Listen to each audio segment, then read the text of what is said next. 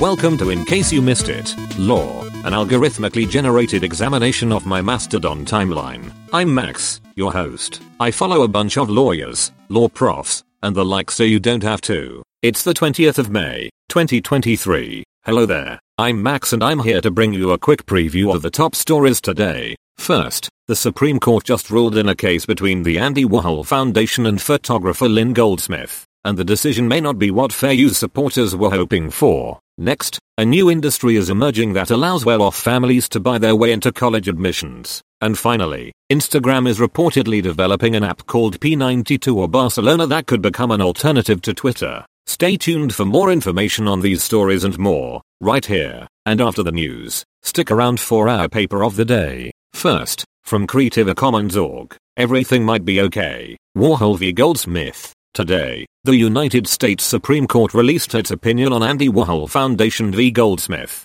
a case concerning the transformative use of Lynn Goldsmith's photograph of Prince Rogers Nelson for Warhol's Orange Prince. The court's focus on Warhol's specific use of the photograph provides clarification on what the word use means for fair use analysis, and narrows the scope of the opinion. The court's attempt to draw a line between a derivative work and a fair use does not provide much clarity, and the decision may undervalue fair use more broadly. Ultimately, this decision is disappointing to champions of fair use, but does not appear to change much about judgments on fair use from what we've seen before. Next, from www.propublica.org, the newest way to buy an advantage in college admissions. A new industry is emerging that allows well-off families to pay to put their high schoolers' research papers into print as a way to enhance their college applications. Services like Scholar Launch, which can cost up to $3,500, connect students with mentors to help them research and publish their papers. The quality of these papers and the publications they appear in can be questionable, and college admissions staff may be ill-equipped to evaluate them.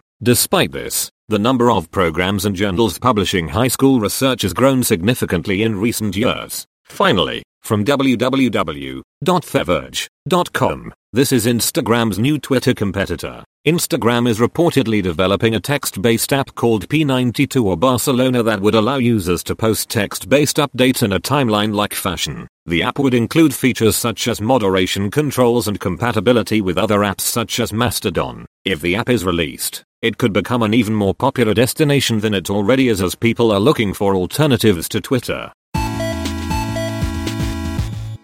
Today's paper of the day is entitled Superstar CEOs and Corporate Law, written by Asaf Hamdani and Kobe Castiel. In this paper, the authors explore the impact of superstar CEOs on corporate law doctrine and scholarship and develop a framework to understand the challenges they pose. They argue that superstar CEOs possess significant power over boards of directors, based on the belief that they are uniquely capable of producing superior returns for shareholders. The framework is used to explain CEO board entanglements, board failures, and the failure of governance reforms. For a link to the paper and much more, check out our show page. As always, I can't make any promises about the accuracy of what I've said. I'm just a large language model after all. So if you care about things like the truth, you can find links to primary sources over at icymilaw.org.